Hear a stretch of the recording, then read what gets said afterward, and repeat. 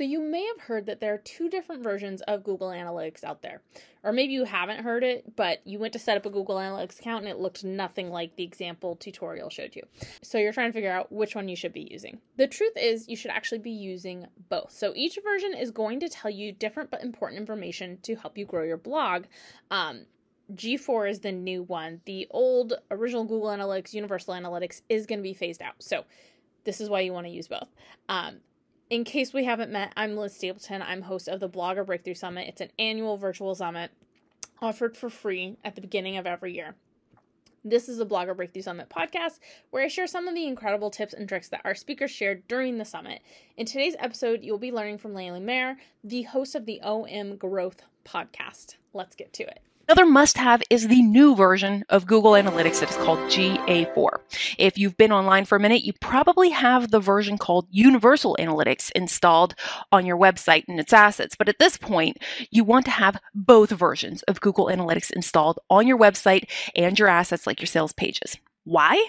Because these are two totally different data models, which is basically a fancy way of saying they're not even measuring the same thing, and you're not going to be able to transfer the data from one version to the other. So all your past website visitor information is just no longer going to be accessible from one version to another.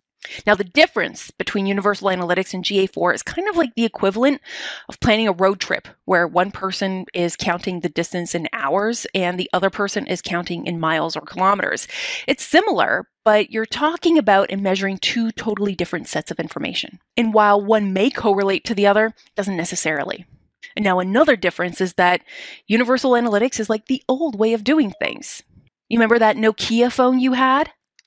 Yeah, it's about as old as that, and it's focused on hits and page views. Like, if you remember those page view counters from back in the days of the GeoCities websites and stuff like that, the metrics that Universal Analytics collects is basically as outdated as that, because that's when it came out. But now we're moving more towards those engagement-focused metrics that we were talking about last week, things like clicks and events. Those are the priorities. Now, the Google powers that be are still working on GA4. There's still a lot of improvements and features being worked on at this point, and most analysts are actually still using the universal version for reporting.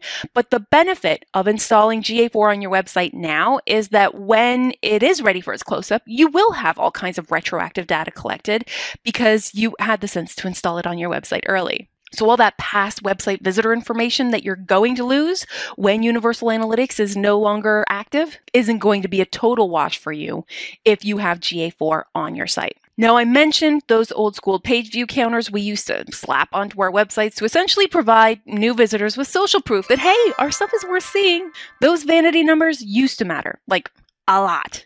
But everyone and everything is moving away from attributing value to those types of numbers. I mean, even social media platforms like Instagram, arguably the pinnacle of fronting social proof, they don't even show the number of likes anymore. Using your numbers to identify trends is way more meaningful than the actual value of the numbers.